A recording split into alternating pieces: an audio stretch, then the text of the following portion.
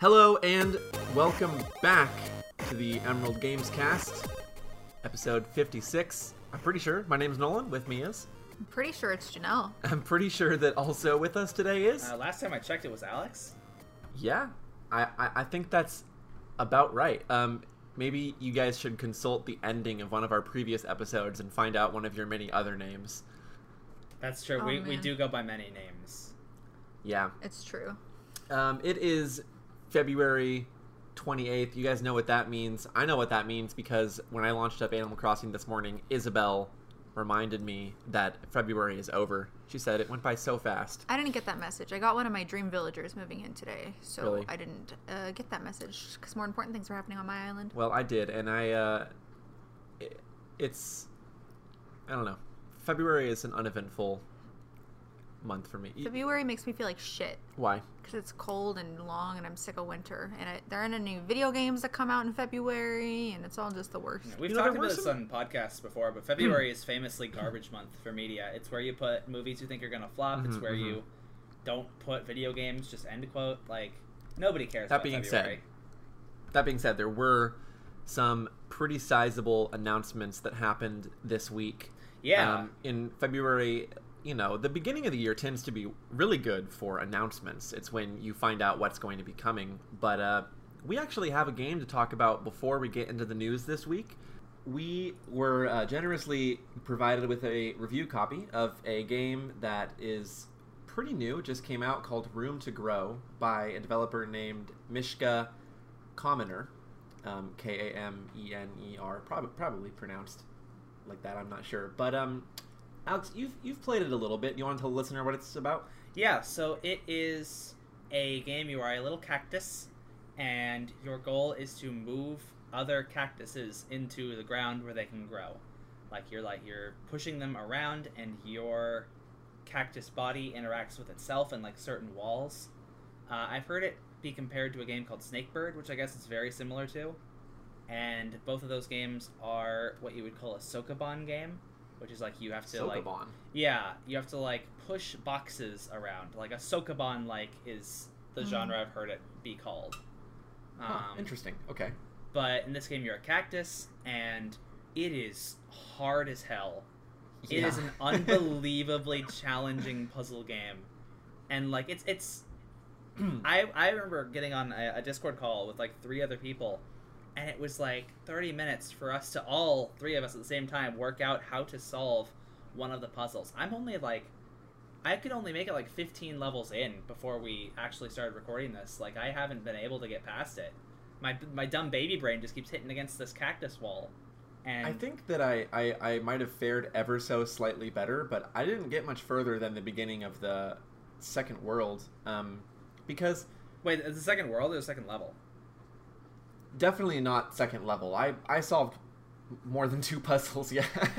Yeah, okay. But you're still in the forest, right? Because it looks like there's other regions. Yeah. Okay. Is that how the worlds are delineated? I think so. Because I'm on number 15 or 16. I don't remember. Okay. I'm definitely still in the forest. I might be a little bit further than that, but not much. It's the kind of thinking in a puzzle game that you're sort of trying to line up 2 or 3 different cactuses at the same time, but you don't have the luxury of, for example, putting one objective into the goal space and then focusing on a different objective, because your movements are all synchronous and you really only get one go at it. So you need to find out the optimal golden path to move your cactus. Kind of the movement is reminiscent of Snake, but you're moving along a grid, and then you can push things that are inside the grid. So you're on the lines, and then the cactuses that you're moving are inside the lines, and you can do things like, if you bump up against a wall, you'll continue to grow, but your body will get pushed back, and anything it collides with will get pushed with it. So you're using that mechanic to push the cacti around. You're a potted cactus, so your base is a little pot, and you can push that around. But God, it's so hard. It is such an unbelievably challenging puzzle game. it like gets to a point where there is, I mean, I guess this is pretty early on, but there is really only one perfect path to take, and you are going to be needing to just restart the level a whole bunch. Like, if you don't find it, you're probably not going to stumble on it. And for me, honestly, when it introduced two cacti at the same time, I think I made it less than 10 puzzles further than that. Oh yeah, yeah. That being said, people on the Steam reviews say that it is a good introduction to some more complex puzzle genres. It's a really damn well made game. Like, it executes perfectly on its thing. That's one thing that I think really that Alex and I might just be too dumb for it. Yeah, that's one thing that I really wanted to say though, is that even if we do have dumb bullshit baby brain, it's actually like really inspiring. Like, it's a very simple game made by one person with a grant from the Australian government of like the Victorian, I don't know what you call that, like a region. It's not a state. Us Yankees don't know how things work down under, but it's really cool. They were just able to make a really charming, interesting puzzle game that will challenge you if you are looking for a good, challenging puzzle. And yeah, it's a great brain teaser, and it doesn't, you know, it doesn't have any like pressure that it puts on the player. There's no real fail state. There's no you can just time undo requirement. Everything's undoable. The levels are all, if you know the solution, it'll take you 15 seconds maybe. So there's no real sense of loss when you're not figuring this stuff out. And it's pretty addicting. It's very like mathematical in a way almost. It's very like geometrical. Yeah. It like reminds me of something you might play on those old Brain Age DS games almost. Oh, this is way harder than a Brain Age game. This is like its own thing. It is, but conceptually, I guess what I'm saying is conceptually, it's so clean that it is almost the type of game you could just play on graph paper. It's like that simple, but that clean and oh yeah, I mean it has the graph doable. And it's kind of what it's designed for. Oh yeah. If I was to say one thing, and I'm sure that so many people have said this, that every indie dev is just sick of hearing it. This is a game that I wouldn't mind playing on Switch. Like, the idea of it being portable, or like hell, even a mobile port. I don't know how feasible that would be, but like this is a game that like could be really, really nice to just pick up and put back down, with the convenience of something that's a little bit more portable. That being said, it's like the Steam page says that it's 100 puzzles. If you and I, you know, on our first couple sittings got up to 20, it's not like too long, so I feel like it doesn't seem to be asking too much to me to get my computer, so that doesn't seem like too much of a downside. But at the same time, I'm so with you. I would love this on Switch, and I definitely want to finish it. Like I feel bad that we can't review it with the perspective of having solved it, but the puzzles are so good that we're not done with them. The puzzles that we have solved though, like I can't speak for you, but for me it took a while. So yeah.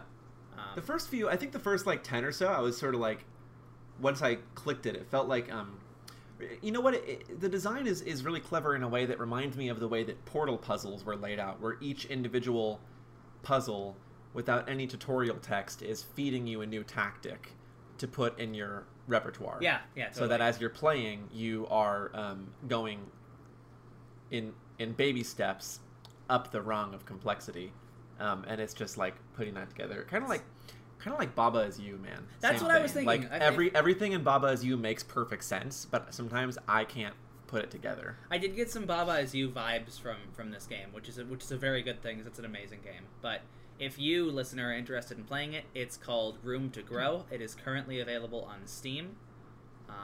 Give it a look if you would be into some tough puzzles. Came out 3 days ago, so it's hot, fresh off that cactus press. Hot off the sand. Hot off the sand. That fresh Aussie sand. And then I mentioned earlier that we had some announcements this week. Janelle, you and I know we're very excited about this state of play. Oh man. Can you give me your impressions on this? We're going to talk about the announcements, but like, how do you feel about this state of play? I don't remember any announcements, and I remember thinking, I've never been so disappointed Ever? in a state of play. It was just so uneventful. There were actually a couple things now that I'm looking at the list that I thought were pretty neat, but I was surprised that they had this because they introduced, I think, one new thing. I think. Maybe Yeah, there was two? only one two. quote-unquote surprise announcement I can really think of.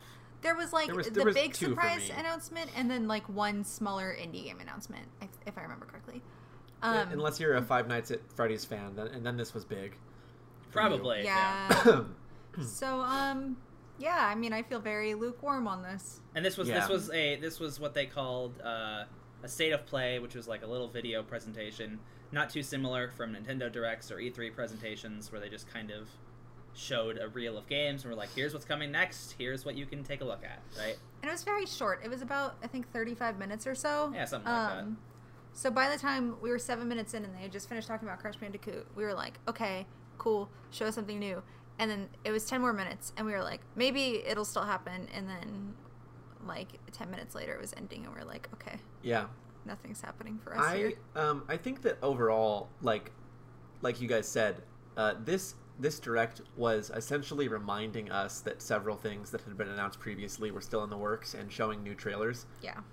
But I do want to talk about the one big thing out of this, maybe a couple of the small things later, but I would venture to guess that everyone's main impression from this presentation was Final Fantasy VII Remake Intergrade, which is There were two or three, but yeah, that's the big one.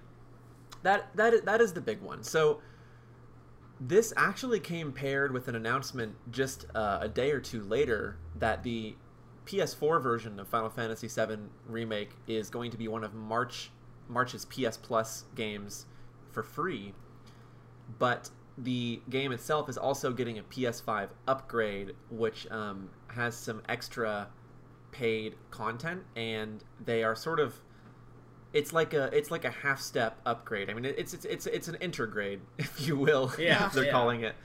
They're sort of revamping the game's lighting. I think that they're redoing a good amount of the textures, or at least bringing them into higher resolution, and then the game is going to be running at 60 FPS, which I know is a big deal for a lot of people who weren't happy with the sort of 30 FPS cap that the PS4 version runs at if you don't have a Pro.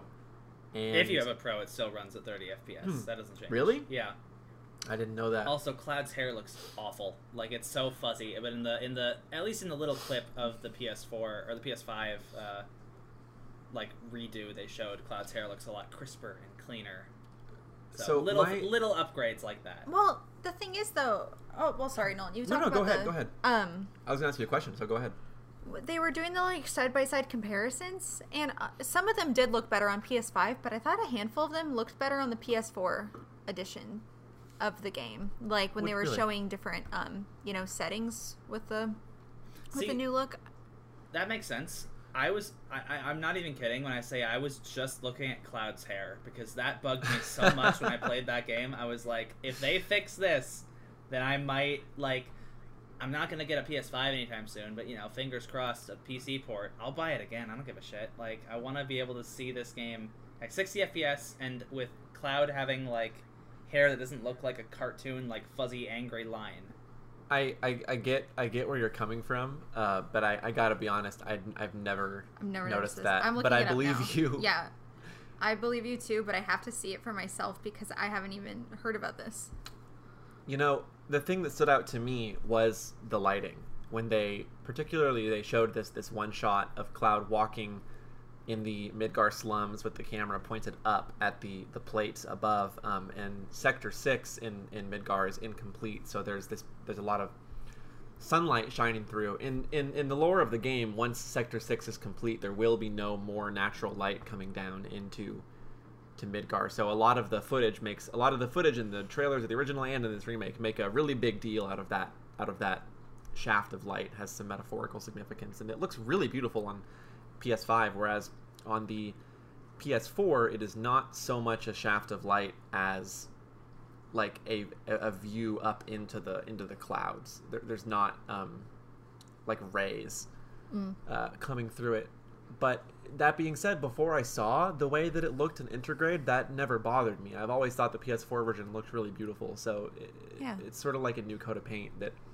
Yeah, I mean, so the real kicker is going to be whether you think this Yuffie content they're adding is worth the $30 or whatever they're charging for it. For me, the PS4 game looks like mechanically and design-wise really pretty, but it's got some like muddy textures and like low-res JPEGs and like weird like anti-aliasing with Cloud's hair, a thing that you look at all the time in game that like really kind of bugged me. But see, I haven't played the game, but as someone who is, you know, Janelle and I are actually playing Final Fantasy VII Original right now, with no mods or anything, just the default graphics. Yeah. Except I guess they're upscaled for PS4. But I mean, my point of comparison is Final Fantasy VII, circa '97. Yeah, so to me, yeah. I'm like, holy shit, this game is beautiful, and I can't wait to get my hands on it. Yeah.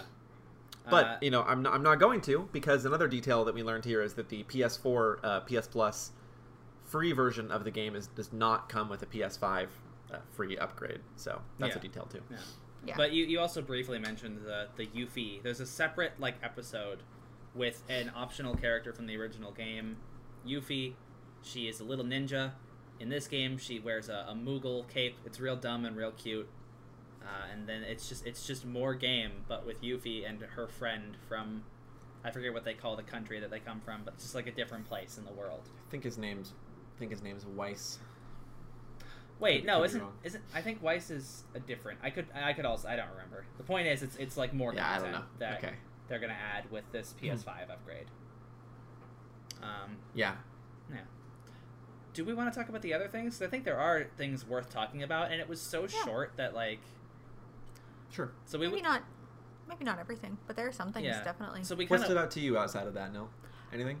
Yeah, there was this really fun-looking kung fu game called Sifu. And that looks really fun. If you guys want to talk about it a little bit more. when it showed the opening scene, I was like, oh, is this like an Old Boy game? Because they're just showing the iconic fight scene in the hallway from the original Old Boy. And then he dies, and it switches over to the John Wick nightclub. So it's just like, have a cool kung fu action scene in iconic movie, obviously not licensed, but very, very clearly trying to invoke the memories of those iconic like film scenes. And it looks slick as hell. These are the same guys who made Absolver, which is a game that I actually played a little bit of and really enjoyed for what it was, even if it was really simple. Where it's the same idea. It's like just like a martial arts like game where you're fighting other people, and you have this very fluid, very dynamic, like again kung fu action. It looks real cool. You know, the dying and replacing the character made me think that, you know, it's just speculation, but made me wonder if this is going to be a roguelike of some sort. I think it is. Seeing how many enemies you can fight through with this good old kung fu. Looks fun. I like. I mean, hey, who doesn't like kung fu? I'm keeping my eye on that one for sure. Janelle, I'm surprised you didn't mention your favorite Australian boy. Oh, Crash. Yeah. He's busy with cactuses right now. I haven't played Crash Bandicoot 4 yet, so like they showed some PS5 enhancements and stuff for Crash 4, which is cool. Yeah. But none of it really like I was like, okay, I still think this game looks cool, but since I haven't played any of the PS4 version, I don't have anything to compare it to. I just still think it looks really fun. Yeah. They kind of neglected to mention though that Activision wants to charge you $10 to upgrade to the PS5 version, with very little but visual differences, which is I think that's not like too bad to me. I mean, I remember back when we had PS3 to PS4, you could do that with Assassin's Creed. You could pop in the PS3 disc and pay $10, and then you could get the download for the PS4 version. Yeah, but that was like a whole new thing. Like, we have precedents of other people and other companies just like upgrading their games for free. It's not unheard of. I think that they should be free upgrades, absolutely, but we also have games that aren't doing that at all. Like, I remember having to get Dragon Age Inquisition on my PS4 because they didn't release the DLC on the PS3, and it wasn't like here's a cheap upgrade. It was just here, spend $60 again on our game. Yeah. I would definitely prefer free upgrades, but like this early in the cycle, it doesn't strike me as too scummy because there isn't really a precedent set for it yet. I do think there is something to be said though for the kind of scantness, the sort of, threadbare upgrade that they're offering. That's the problem. Really, right? you're sort of paying for. Yeah. I guess what I'm saying is I don't on principle have any objection to a small price for a paid half-step upgrade, but I am willing to say the Crash Bandicoot one in particular didn't look that meaty. But like, Intergrade, if Intergrade was paid, I would be like, yeah, that makes sense. It was like $10. So I would not. Really I might pay Square for more on my good Yuffie. I would graces. not pay for Intergrade. I would feel the same way if Final Fantasy, or if Final Fantasy didn't make it. If Square Enix also wanted me to pay $10, like. Yeah, especially because that game just came out like a year ago. Really? Yeah. I guess I'm comparing it in my mind to what the everything before this, which is either cross-gen games that had no system of upgrades at all, or people buying something like Red Dead Redemption 2 a second time on PC to get exclusive content, better graphics, and like a photo mode, and that would be a full purchase. Up until basically Xbox sort of pioneered this idea of an upgrade that you get for free. It's a good thing. It's very pro-consumer. I very much like it. But we didn't expect companies to do that before one of them did it. It was never a thing before. Like you couldn't put your GameCube disc of Twilight Princess into your Wii and get motion controls. Yeah. The tech was probably there. Why but- hasn't anybody made like a PS1 disc that you could put into all of the subsequent consoles that work a little bit better each time? So by the time you like get to your PS5, Frogger looks like a real frog. Oh man, they actually hard coded like several gen of graphics into the memory, but it's just not accessible. I Can't wonder if run you it. could do that, like a Very simple. 5-layer disc, and like each one runs a different game depending on what. Taco console Bell you're can make running a 5-layer burrito. I don't see why Yeah. Sony can't do this. on. They're the same I- thing. When I It's was the in same thing. When I was in elementary school, I remember going to school and someone telling me that they had taken 2 of their GameCube discs and put them in their GameCube at the same time, and that they got like it auto generated a crossover game. I think you've told And- this story on the podcast, but I love it. Have I? I think I so. think so. But we might have a new listener. That's true. Well, that's then true. I can just tell it really quick. I took 007 Nightfire and Harvest Moon It's a Wonderful Life and slapped them on top of one another and fully expected, with no hesitation, to run around my farm in first person with a Walther PP7 shooting up like some monsters as James Bond. It didn't happen. Actually, I think I damaged both of the discs, and Harvest Moon was a rental too, and it made it back fine, but I good old definitely days. played fast and loose with that, Yeah. I'd like to think that it wouldn't be that you'd be on your Harvest Moon farm shooting things. I'd like to think it's that instead you're in James Bond planting a garden. I think it's like Pokemon versions, but it's dependent on which disc you put in first. Exactly. Like yeah. if you put the James Bond disc on the bottom, then it loads those levels, but then Harvest Moon character, and then the title screen would say like 007 and seasons or something like that. The Double O British Moon. supervillain Missy the Cow is gonna Yeah. bomb Fuck yeah. America. There were a You know what couple. else What's that? What's that now? Alex and I were doing the same thing. Oh, Sorry, what Alex, is you go for it. There were a couple other things I wanted to run over real quick, unless Janelle, you had like one you want to talk about, or We saw a little bit more of Deathloop. Yes, that's we've what I was all gonna been talk very about. excited before, so that's very exciting. And how do you feel? This isn't my original thought. I don't have those, but Yes, you it's do. absolutely true that having a James Bond-esque, like Snake Eater-esque song in your trailer, Fuck yeah. like Fuck made yeah. every other thing look horrible. fuck yeah! Like they didn't even This- show us anything new of Deathloop, but I'm This so this entranced by trailer, it. this trailer to me was like an EP drop. This was just them dropping their single of the song that is called Honestly. Deathloop, and it's a bop, and I love it. And this game looks amazing. Yeah. I think this game looks so good. I am very, very excited to play it. You Uh, can read about that on the Daily Emerald. I did write about that. Ooh. There you go. If you haven't heard of it, listener, it's the people behind Dishonored and Prey, Arcane Studios. It's a game that is very thematically reminds simultaneously of like 1960s espionage James Bond flicks, but also like blaxploitation 70s action movies in a way. It's very much like that mid 20th century hyper violent rock and roll energy, with like a funky aesthetic.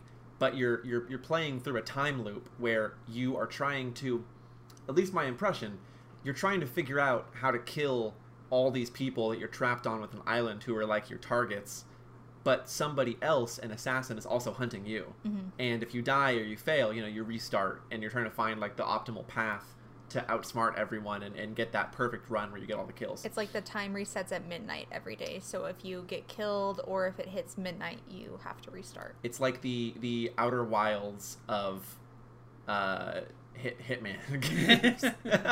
Yeah, Wow. it looks slick as hell. I'm super into the like 70s aesthetic with like switchboards and like that Mm-hmm. one particular shade of like orange and yellow. That's Oh, in yeah. every 70s thing. Oh man. I forget if it was going to come to PC or if it's delayed there too, but it's coming on PS5, so you guys will get probably first dibs. I could have sworn it was like an Epic Store thing, but I don't think that's true. It might be. In my brain, I thought that. I have no qualms with the Epic Store, so I will get it if Sure. it comes on there. But what I won't get, because I don't care, is Five Nights at Freddy's Security Breach.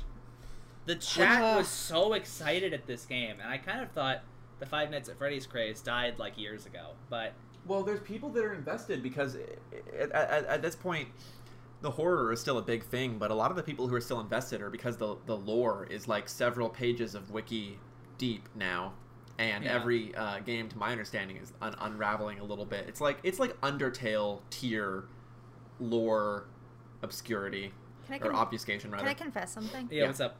I've never played those games. This one didn't look bad. I mean, it looked bad. Well- It looked bad. This isn't me saying that I think this game looks good. But what I am going to say is that the day before this came out, I saw a GIF of the original game, which I've never actually seen before, and I thought it looked kind of fun. And then I felt really guilty about that for some No. reason. I feel guilty.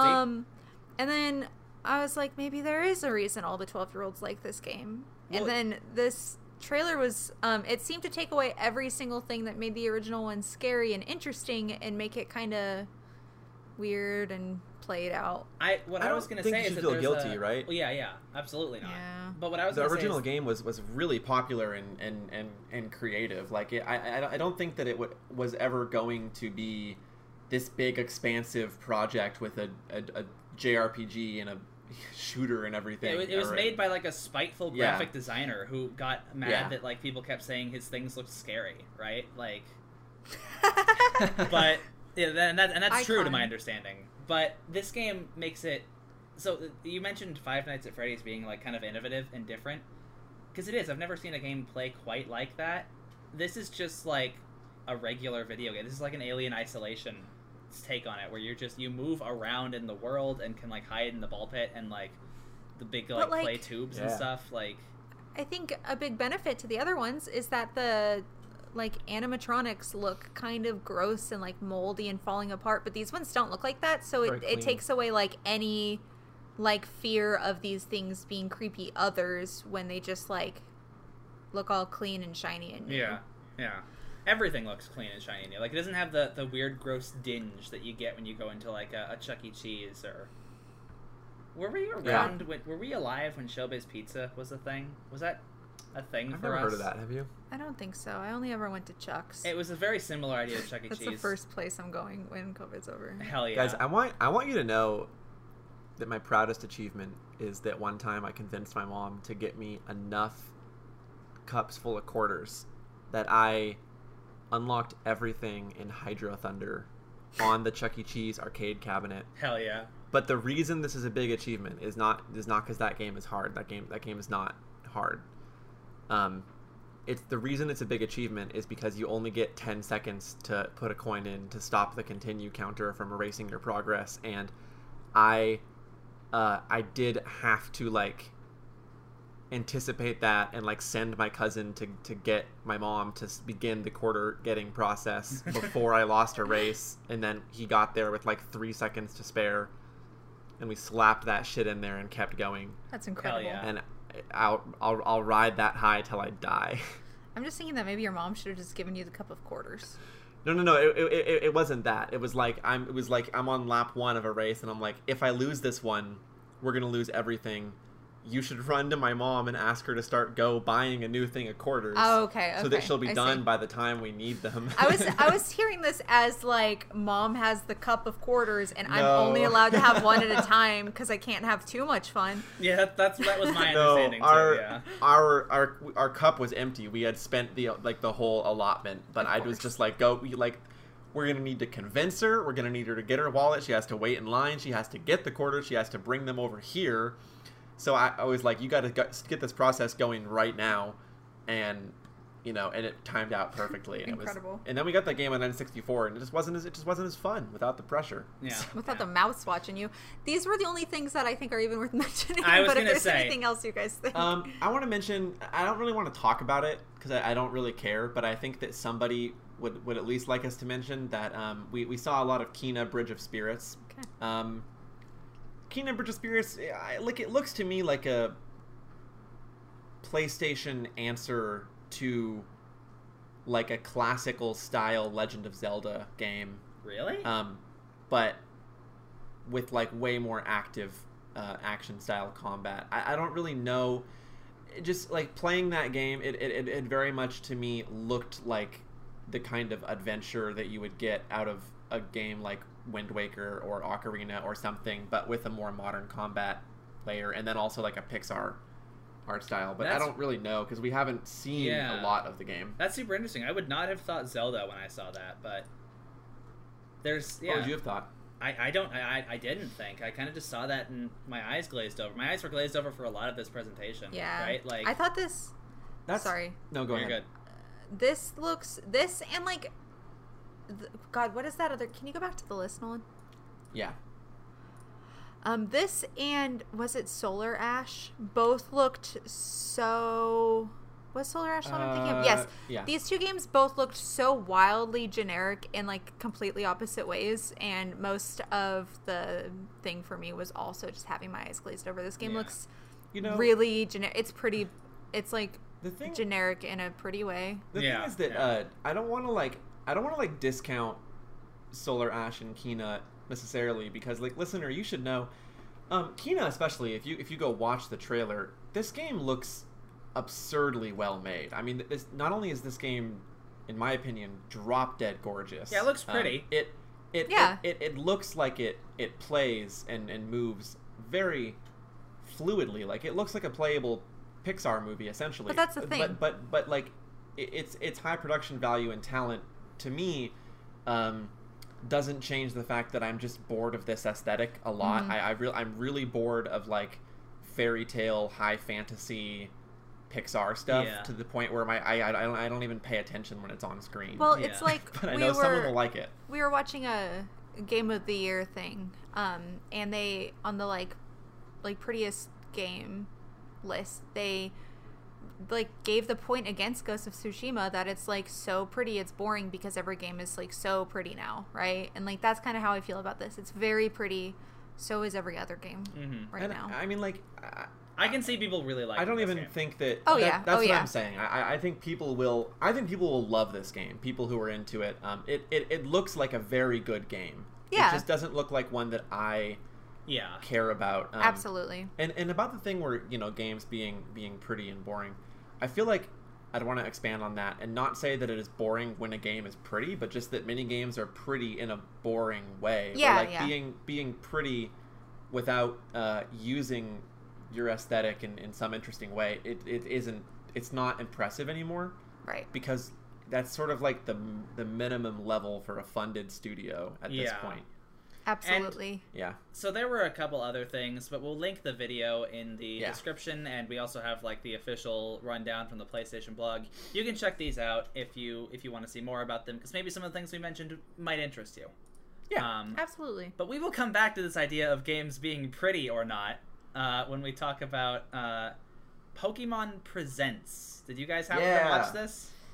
We watched like the videos afterwards. But We didn't, watched like, the trailers. watch Okay. it live, So yeah. so you didn't watch like the whole thing? You just like watched No. a couple of trailers? Yeah. So the I trailer. watched the important ones. Yeah. It started out with because the 27th, so yesterday, as of when we're recording this, was like the anniversary of Pokemon, the 25th anniversary, and that's what this was about. It was like a little showcase to show off the next couple games, but they also led with like this weird, like scummy, like Pokemon is like a lifestyle brand now. We're a part of your life, and like showing like kids growing up playing Pokemon. It felt a little uncomfortable to me, and I've talked about this before, but it's like it's kind of like manipulative marketing, I feel like. But they also showed off... Isn't it true though? Like if you show No, a it bunch is. of kids growing up with Pokemon, like that's not really like manufacturing and attachment. A lot of those people are real. Yeah, I'm one of those people, but it's still Yeah. like there's just a weird disconnect, and the idea that they're using it to like sell more products is something that I still feel a little weird about. Maybe that's just a minor nitpick of me. I don't know. And maybe I'm I think reading that's too a much really into it, but... I think that's a really interesting point. I think that the only reason it stands out to me is because like how could anyone internally at Pokemon make a tribute to the importance of Pokemon in people's lives without it marketing Pokemon? Yeah. Well, I mean, like, there's just something about that trailer that felt very, like, deceptive. I don't know. That makes sense. Okay. Yeah, Like- we'll watch this. Yeah. I'm probably curious. agree I'm with curious to see what you Yeah. mean. But they also showed a little bit of, or more of the new Pokemon Snap game, which looks gorgeous. I'm very excited for this. It does. They didn't show really anything new. They showed like the equivalent of I think what they called the Pester Ball in the N64 version. You throw it at a Pokemon and then it glows. But yeah, it was just like- looks it was really like- pretty. It was like 3 minutes of gameplay we hadn't seen before. Even if it wasn't new features, Mhm. we still got to see Pokemon we hadn't. Yeah, that's true. And whatnot. And like new settings. Oh, yeah. I'm very interested in this. But next they announced something that people have been clamoring for a long time, to the point where like people are sick of them talking about it on Twitter.com, everyone's favorite website. Pokemon Diamond and Pearl remakes. Pokemon Brilliant Diamond and Shining Pearl. What do you guys think of these? I didn't play these games, but sorry, I'm looking at the IGN page and they mentioned Yakuza, so my eyes literally glazed over and I had a weird moment. Like right under the Pokemon video. I thought this looked fine, and then I saw that the internet they were all mad about it, so that was confusing. Very mad about it, yeah. But like, I think it just looks like another Pokemon game, and it looks fun because it's Pokemon. I think it looks cute as hell. Like, it's cute, whatever. Yeah. Like, I don't know. I'm confused why people are so angry. Pokemon makes everyone angry. Yeah. The thing with this one, listener, was that people are pretty torn on opinions on the art style, which is very, Pokemon's always cartoony, but the games, ever since transitioning to 3D, one thing the games have really had to contend with is how to translate the tiny chibi 2D art sprites into a 3D environment, because if you're playing a game in 16-bit or 8-bit, then your overworld sprites are like little deformed chibi, but then you can actually have character sprites in battle. But then when they make 3D games, they have to decide if that disparity is going to exist or not. And the games keep bouncing back and forth. Game Freak has really not committed one way or the other. So Yeah. there's like a split between what people want. And this one leans very hard into chibi. The characters are like little game piece looking tokens almost. Until I you think go they're into the adorable. battle when it's like they have the full like figure Which or whatever. But is fine. That's Yeah, like that's a how it translation was. to me of the 2D. I like it. I don't have a problem with Yeah. that at all. I think that maybe the lighting could do another pass, but maybe there's time to improve that, because some of the colors look a little flat and muddy to me. But I'm very curious about this. And you mentioned Game Freak. This is the first, air quotes on mainline because it's a remake, the first mainline game that's not being developed by Game Freak. The team is ILCA, I Love Computer. I think it's I Love Computer Animation is what it's called. It's a Japanese studio that does like grunt work. So like Janelle just said she saw Yakuza 0. They worked on and helped support Nier Automata, Yakuza 0. I think they also did the new Dragon Quest game. Worked on it at least, yeah. They worked on it. They didn't do like any Yeah. major stuff, but they did like little like animation is what it sounds like. And I think that's really interesting because with the Game Freak remakes, they're always trying to like change and evolve the game. This looks like it might just be like a literal copy paste of like, because you know Pokemon's very hyper protective. Like they're the most successful media franchise in the world. Like they're very hyper protective of letting other people change things. I think this might just be like a straight rip of those games. Though, yeah, I mean the original, worth mentioning, the original director, Junichi Masuda, who did the original DS games, is also going to be co-directing it. Yeah. With ILCA, so there's sort of like a bit of crossbreeding there. But that's coming out later this year. Yeah. It definitely, I know what you mean. When you look at Omega Ruby and Alpha Sapphire, the ones stand out the most because they're the most recent on my memory. They are immediately recognizable both as mechanical reinventions of the original and also like metatextual like tributes to the original, whereas this very much to me looked more like what the Link's Awakening did on Switch, where it's genuinely just like a fresh coat of paint. Absolutely, yeah. And we don't really know that for sure yet. Obviously, it was just announced, but that's just our impressions. Yeah, it should be out. It'll be out before Christmas 2021, so I will probably get more into it and talk about it because them being a straight remake is weird because I love these generations, but they're also very deeply flawed games. So I'm curious what, if anything, they're going to change. But we did get change in what Game Freak has been working on. Do you guys want to talk a little bit about that? Yeah, Nolan, go for it. Okay. They, and by they I mean Nintendo and Game Freak, have been dealing for a while with fans, in the wake of Breath of the Wild, talking about how Pokemon needs a reinvention because the games have been following such strict formulaic, blueprints for so long.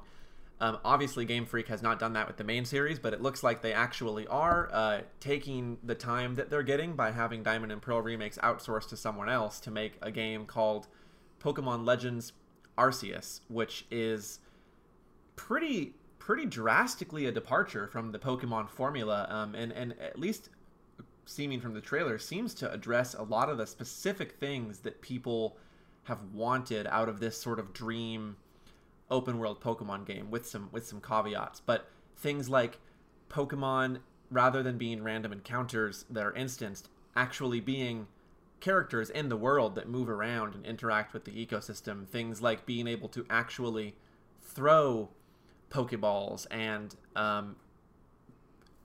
sneak up on Pokemon in the wild. Things like, maybe you don't want to scare a big bear Pokemon because they can actually damage you and you need to run away. Things like this. But on the other side of the coin, it's also going to be like in a very weird thing that's never happened to my understanding. It's sort of like a Pokemon period piece. It's set in the feudal period of the Sinnoh region. I'm so into that. But it's like the Pokeballs are made of in wood. the past. I'm so into that. I want one of those like on my shelf bad. It's so cool. It's so cool. This game's setting predates Pokemon trainers. It predates established Pokemon leagues. Weirdly enough, though it predates Pokemon trainers, they still have Pokeball technology. Well, you're making the first ever Pokédex. Follow. Yeah, you're like a precursor to this whole. This is like the Skyward Sword of Pokemon, I guess. Yeah. It's the beginning of the timeline, but it looks just as empty as Breath of the Wild. They actually only showed one town, and it's unclear right now if there are going to be other towns or if this will be like a kind of like spoking out of a hub thing. Yeah, but that emptiness kind of concerns me. Like, and this game, the gimmick has me very interested. I like the idea of it being a weird spinoff. Little bit of a tangent, but you mentioned earlier fans are very mad that Pokemon or Game Freak and Nintendo and creators all refuse to change Pokemon. But like, I don't know if this is a result of Pokemon just being bigger, but like, it's charming when Dragon Quest does it, right? It's charming when they do the same thing, but when Pokemon does, it's a mortal sin. Well, to be fair, I think one big difference there is that because Dragon Quest is so samey, Dragon Quest has consistently failed to have fans in the West. And actually the sameness and predictability has not rung true with fans, to the point where a lot of people call Dragon Quest kiddie, overly childish, and kind of boring. But I think that the fact that Pokemon has a passionate fan base in the West exposes it to that kind of criticism in a way that Dragon Quest... The only people in America playing Dragon Quest are, like, people who are really into Dragon Quest. There's not really, like, that many people in America who, like, grew up on Dragon Quest and then are now disillusioned with it because they probably just didn't even know it existed. Yeah.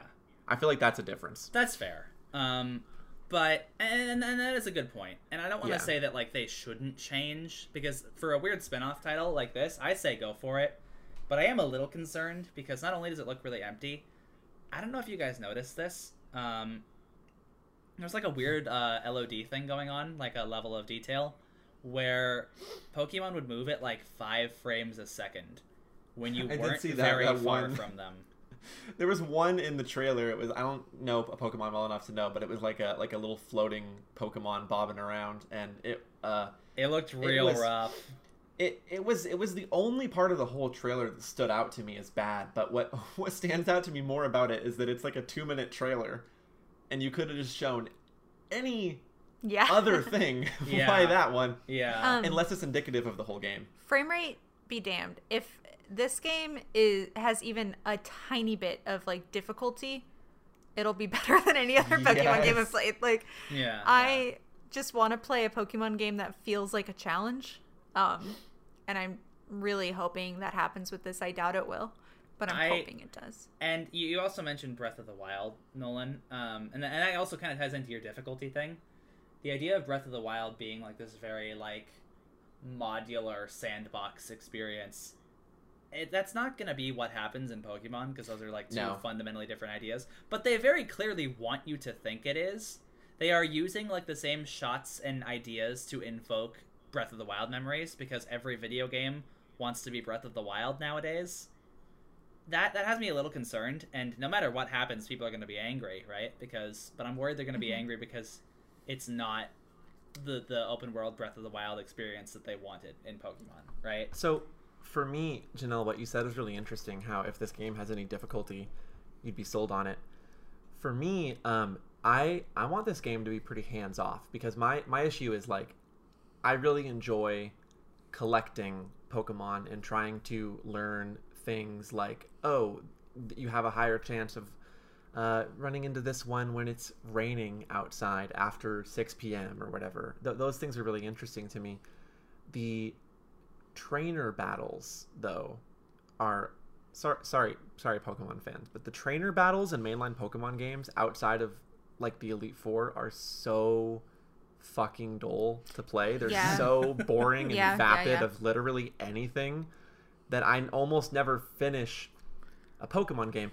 If this game doesn't have trainers, if this game doesn't have gyms, and it lets me go out Red Dead Redemption 2 style, roam around the world and just go, I want to find all of the Pokemon that spawn on this lake and return to this lake multiple times in different weathers and try and suss out. The challenge for me will be like pretending to be this early sort of biologist, just figuring out how to catalog all the wildlife. That to me is really engaging, even if the battles aren't hard. Yeah. It just like relinquishing me from being railroaded into your boring story with bad combat.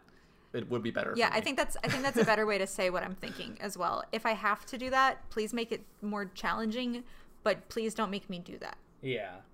Well, this comes out. Kiss a Pikachu. Yeah. Well, you will be able to kiss a Pikachu. That'll happen. They will never, ever since Pokemon X came out, Pokemon will never be comfortable not letting you pet your Pokemon ever again. Oh yeah. I mean, that was a smart idea, right? Like, it was. Letting you interact with your Pokemon is a good idea. But this game's coming out in 2022. Hopefully we'll see more of it, and hopefully it'll look a little better. You guys want to know what the starters are? Yeah. Tell them, Alex. I thought this was actually kind of clever. I don't know if you guys picked up on this, but it is, yeah. It's a Rowlet, Oshawott, and Cyndaquil. Which they're all three, and correct me if I'm wrong, Alex, but they're all three from different generations. Yes. So that is really attractive to me. But also, their final evolutions, I think, are supposed to be very feudal Japan themed. Like, Oshawott's final evolution is Samurott, which is a big samurai otter. Rowlet's is, I don't remember what it's called, but it's an owl archer. and then Cyndaquil is Typhlosion, which is like a big bear badger thing. So it's very much like Japanese frontier type aesthetic. I think they're going for, which I think is a nice touch. I like that. When you described the otter, I was like, that sounds cool as fuck. So I, of course, looked it up. He And looks he's so bad. Little. Samurott It's is so tiny. Stupid. Oh. He's really funny. He's cute as hell. Oshawott cute as hell. Samurott's pretty bad, but I love Oshawott, and I think Duat is the evolution. They're pretty great. He's got a little. Okay, Oh, I I knew see. it was some kind of glitch. They were only showing Oshawott. Okay, I was like, Samurott's that's cool. so stupid. Samurott is cool. Samurott's fine. She looked up Oshawott Final Evolution, and it said Samurott in big letters, but it only showed pictures of Oshawott. Oshawott forever. It's like cute little dude, like Never it's the not Final Oshawott. Evolution. Damn. I want to say, so some listener doesn't think I have terrible opinions. I do think that the Pokemon battle system is actually genius. Pokemon battles are amazing, but the ones they give you in the game are not. That's all I mean. Yeah, fighting your friends in Pokemon is really fun. Fighting the boy in shorts is not so fun. It's just there's They're like comfy and so, easy to wear, though. There's like so true. little. There's so few times in mainline Pokemon games, except for the gym leader battles, which by and large are pretty fun. I like those. There are very few times when you can't just like use whatever move has the most charges, and does like the most general kind of damage on your strongest Pokemon to get through every trainer. Which is why, to me, the challenge and intrigue of Pokemon comes entirely from the catching, because it's actually way more interesting figuring out how to get each Pokemon down to low enough HP before they flee or die. Yeah. Until you find False Swipe and then put that on your strongest Pokemon, and then you can forget about that whole part of the game again. You got to remember that these games are made for children, so like. I know, but I'm not a kid and I want to play it. But for 25 years, but Pokemon has followed us, huh? That's true. That's true. That's a very good point. I see a new Pokemon game get announced and I'm like, oh, I love Pokemon. I can't wait to play this Pokemon, and then I get it and then I just get bored of it, and that sucks. And it's on me, I guess. I really liked X and Y a lot. I didn't finish Sun and Moon, didn't finish Sword and Shield. I feel like since the prior to the 6th generation, I had played almost every Pokemon game. I think my friend group, almost all of us skipped Generation 5 for some reason. I don't know why we all did that. But you know what? I think it's because we were like too cool for Pokemon for a brief period of time. Yeah. But I basically played everything to some degree of completion up until I finished X and Y. And then ever since then, I don't know if it's me or if it's the series, but I feel like Pokemon has just declined pretty sharply in quality since like Pokemon X, and even then, that was Pokemon X to me, like, was not as good as Pokemon Sapphire was to me. People hate Pokemon X and Y. I actually really like those games. But those are like for a lot of people, those are seen as like the beginning of the end, right? I love those ones. Yeah. I don't know what. I think it's a little of deal both is. because people are realizing this is not the same game that it was when they were a child. Like they have grown up, but also there have been some minor changes. Games in general were harder too. Even at this age, you go back and play Gen 1 and 2, there's some pretty substantial difficulty spikes. They're not as hard as, games that are actually trying to challenge you, but there's definitely nothing quite like that in the series since then. I think maybe we got a brief tease of what difficult strategic Pokemon could look like with the Totem Pokemon in Sun and Moon.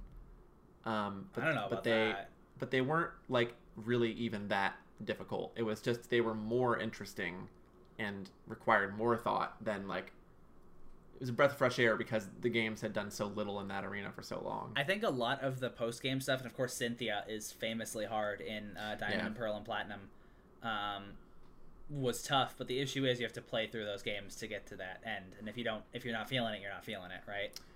Yeah. So we are running pretty low on time, and I don't think we should go over again. Do we I just want to save this stuff for next week. We could say, because there's one thing here that I think, Janelle, you'd like to talk about, and I think it's really interesting. They're fixing Dragon Age. I'll say it really fast, 'cause I haven't read this in a few days. EA took okay, it sounds to me like whoever was working on like fixing Anthem, they said stop it now. We're working on Dragon Age 4, and that EA agreed to let Dragon Age 4 be a single player game, which shouldn't so fucking funny. It's really funny, and it shouldn't be so shocking because they've all been single player games, but that is shocking, and I am very excited. And all of my hesitation before, I think part of the reason I was shit talking Dragon Age so much a few episodes ago was that I was afraid of being hurt, but now nothing can hurt me, and I'm so fucking excited. So, but now you're just opening yourself up for even more pain. I was gonna say that's not gonna solve anything. People can still make bad single player games. No, BioWare's done it like 5 times. No. But the like article, this is a Jason Schreier article. The thing that he like tweeted out was like, after the failure of Anthem, EA has relented and decided to let Dragon Age 4 or Dragon Age become a single player RPG. That's like saying after the failure of Mario Kart, like Sony has relented and let Bloodborne 2 become a like action game. Before that, it was going to be a kart racer, right? Like, that's such a ridiculous thing. I think it makes sense though. I think it makes sense because they thought that they were discovering a new business model they could apply to any genre. It wasn't like this game in this genre aligns with what this was before. It was like, no, take like every game that you possibly could and put drip feed content updates and like drop in, drop out multiplayer into it. Yeah. Boom, done. Like, ooh, like we're in the money, baby. Put that shit in Mass Effect. I don't even care. People like to say that the end of Anthem is like what heralded the end of games as a service, but like I think the bigger red flag was Avengers. If you can't take one of the biggest and most successful like media IPs in the world and make it a good, popular, best-selling game, then like you're done, man. I think that people who say Kiss your that in ass general, goodbye, man. let me give you a hot take. I think people who say that are correct, but not that games as a service has any nails in its coffin. I think games as a service will literally never die. I think that it will evolve. But I think that it will be applied to flavor of games. Like how it's like how there every is, multiplayer game is technically a MOBA. Games as a service means something particular. Yes, I agree with that. And I'm not saying that flavor of games as a service will survive. However, I will say, when the games industry opened Pandora's box on things like microtransaction content and small-scale DLC, the age of like DLC as we know it in the Xbox 360 days, where they release like 2 expansions that are only like 6-7 hours long, you pay $15 for them, that is dead, right? But the Pandora's box on that style of content delivery will never ever be closed. And I think that is true as well of taking single player games and experimenting with slapping online social content onto them that incentivizes players to keep themselves looped in. I don't think that Pandora's box will ever be closed either, even if they find out new and more subtle ways to do it, because it might not work for EA, but it's worked for Assassin's Creed. It's worked for basically everything Ubisoft does, right? It works for Nintendo. Like, they're not going to stop doing it. I've heard that Tim EA can't have sex with his wife anymore because he can only get off thinking about games as a service. Oh man, that does sound like Tim EA. He does love those a little too much. Also, come on, you guys. People will make fun of loot boxes and microtransactions and keys and live events, but Fortnite is not slowing down. That's a good is getting point. Bigger and bigger and bigger every day. That's a good point. People are going to keep trying to do it. It's been a fortnight, hasn't it? Like, we'll get tired of it, but there will always be new people aging into it. Yeah, and that's the only market that matters. You don't need retention. You just need high turnover. That's all you need. I want to make jokes, but we have only a couple minutes, and it looks like somebody asked us a question. Yeah. Really? They asked us a question. We could save it if we really wanted to, but we can go like give it to us. It was just really quick. It was, what is your favorite RPG stat? I know Nolan's. What? It's stealth. Wait, what? Oh. Like, if I had to guess, that's probably your favorite RPG stat. I guess. I'll come back to it. What's yours now? Fuck, I don't know. What's yours, Alex? Shit, It depends on the game, right? Like, Yeah.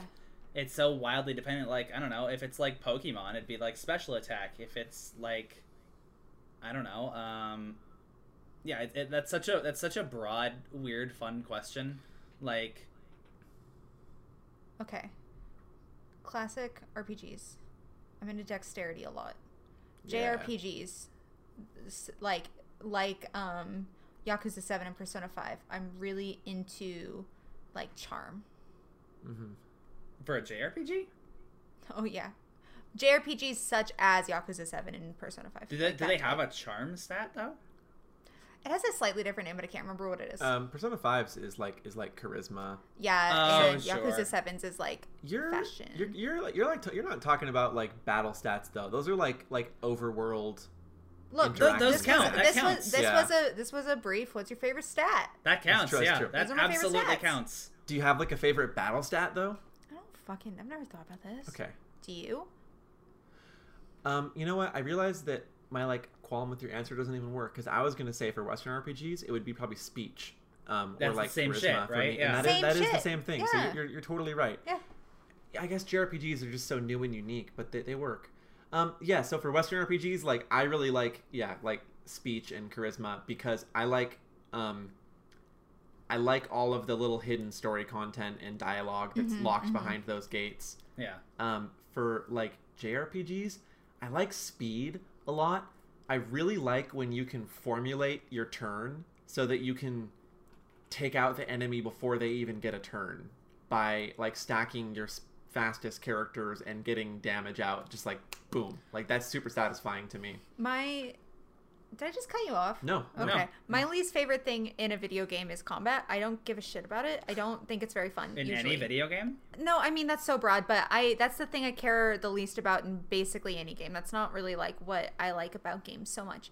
So I tend to also like things like that can get me interesting dialogue or cutscenes or like help me find items, stuff like that. Mm-hmm.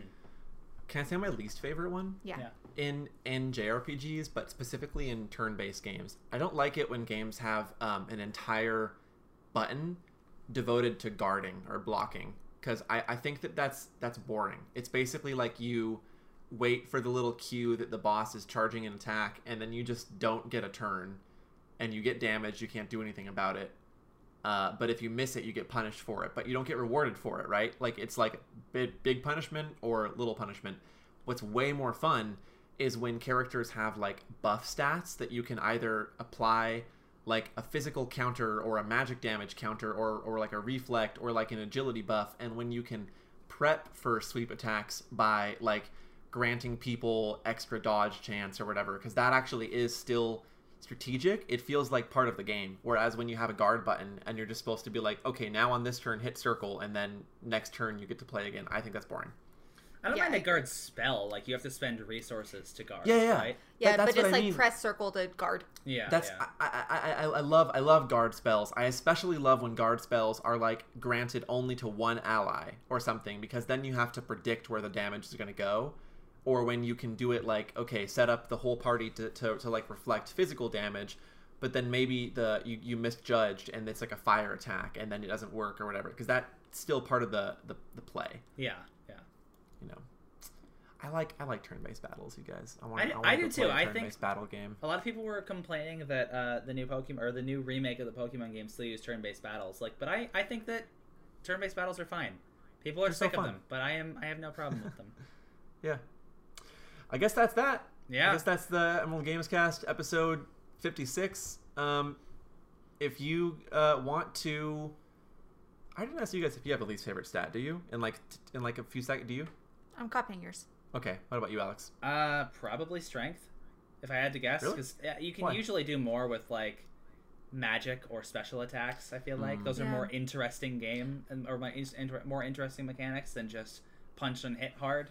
But It's, like, more again, unique than- it's so wildly dependent, right? Like, Yeah, absolutely.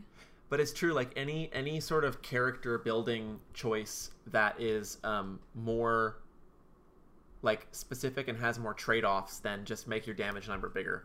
It's Yeah. always more intriguing. You know what, listener question I want someone sent in. I want them to ask me what my favorite tree is in the Elder Scrolls V Skyrim. What is it? Well, we'll talk about that next episode. Okay. Look forward to that on the Emerald Gamescast episode 57. But for now, if you want to send us a question, preferably that question, if you want to ask us what our favorite tree is in Skyrim or what Janelle's favorite tree is in Skyrim, you can do so at the Emerald. I'll share. Ask us all. Yeah. emeraldgamescast@gmail.com. You can also go to our Twitter at ODE Gamescast, where there is a Google form you can submit a question to, or obviously you could also just tweet us. I don't think anyone's ever done that before, so you could be the first. We've had people tweet at us and talk about us. We But have? with a question? Not with a question. Yeah, not with a question. Make history, listener. It'll be like Mr. Krabs framing the dollar on his wall. We'll take a screenshot of your tweet and we'll print it out and we'll frame it in the penthouse floor of the Emerald Gamescast tower. That used to bug me as a kid because I always thought why I would spend $1. You wouldn't need $1. When I was a kid and I wanted bubblegum, I needed $1. I always loved when my parents, when I was a kid, and they were like, we're not, like, we can't afford that. And I'd be like, when you go to the grocery store, you spend $200 and you can't afford $45 on me. I never said that. I was a grateful kid, but in my brain, I thought, you have more money than you're letting on, Mom. How dare you save any money? I know you pay thousands in rent. Anyways, you can get us questions there. But yeah, I'm Nolan. With me has been Luigi. We're back at Luigi again. And also Luigi. And you can see us next week on episode 57. See you later.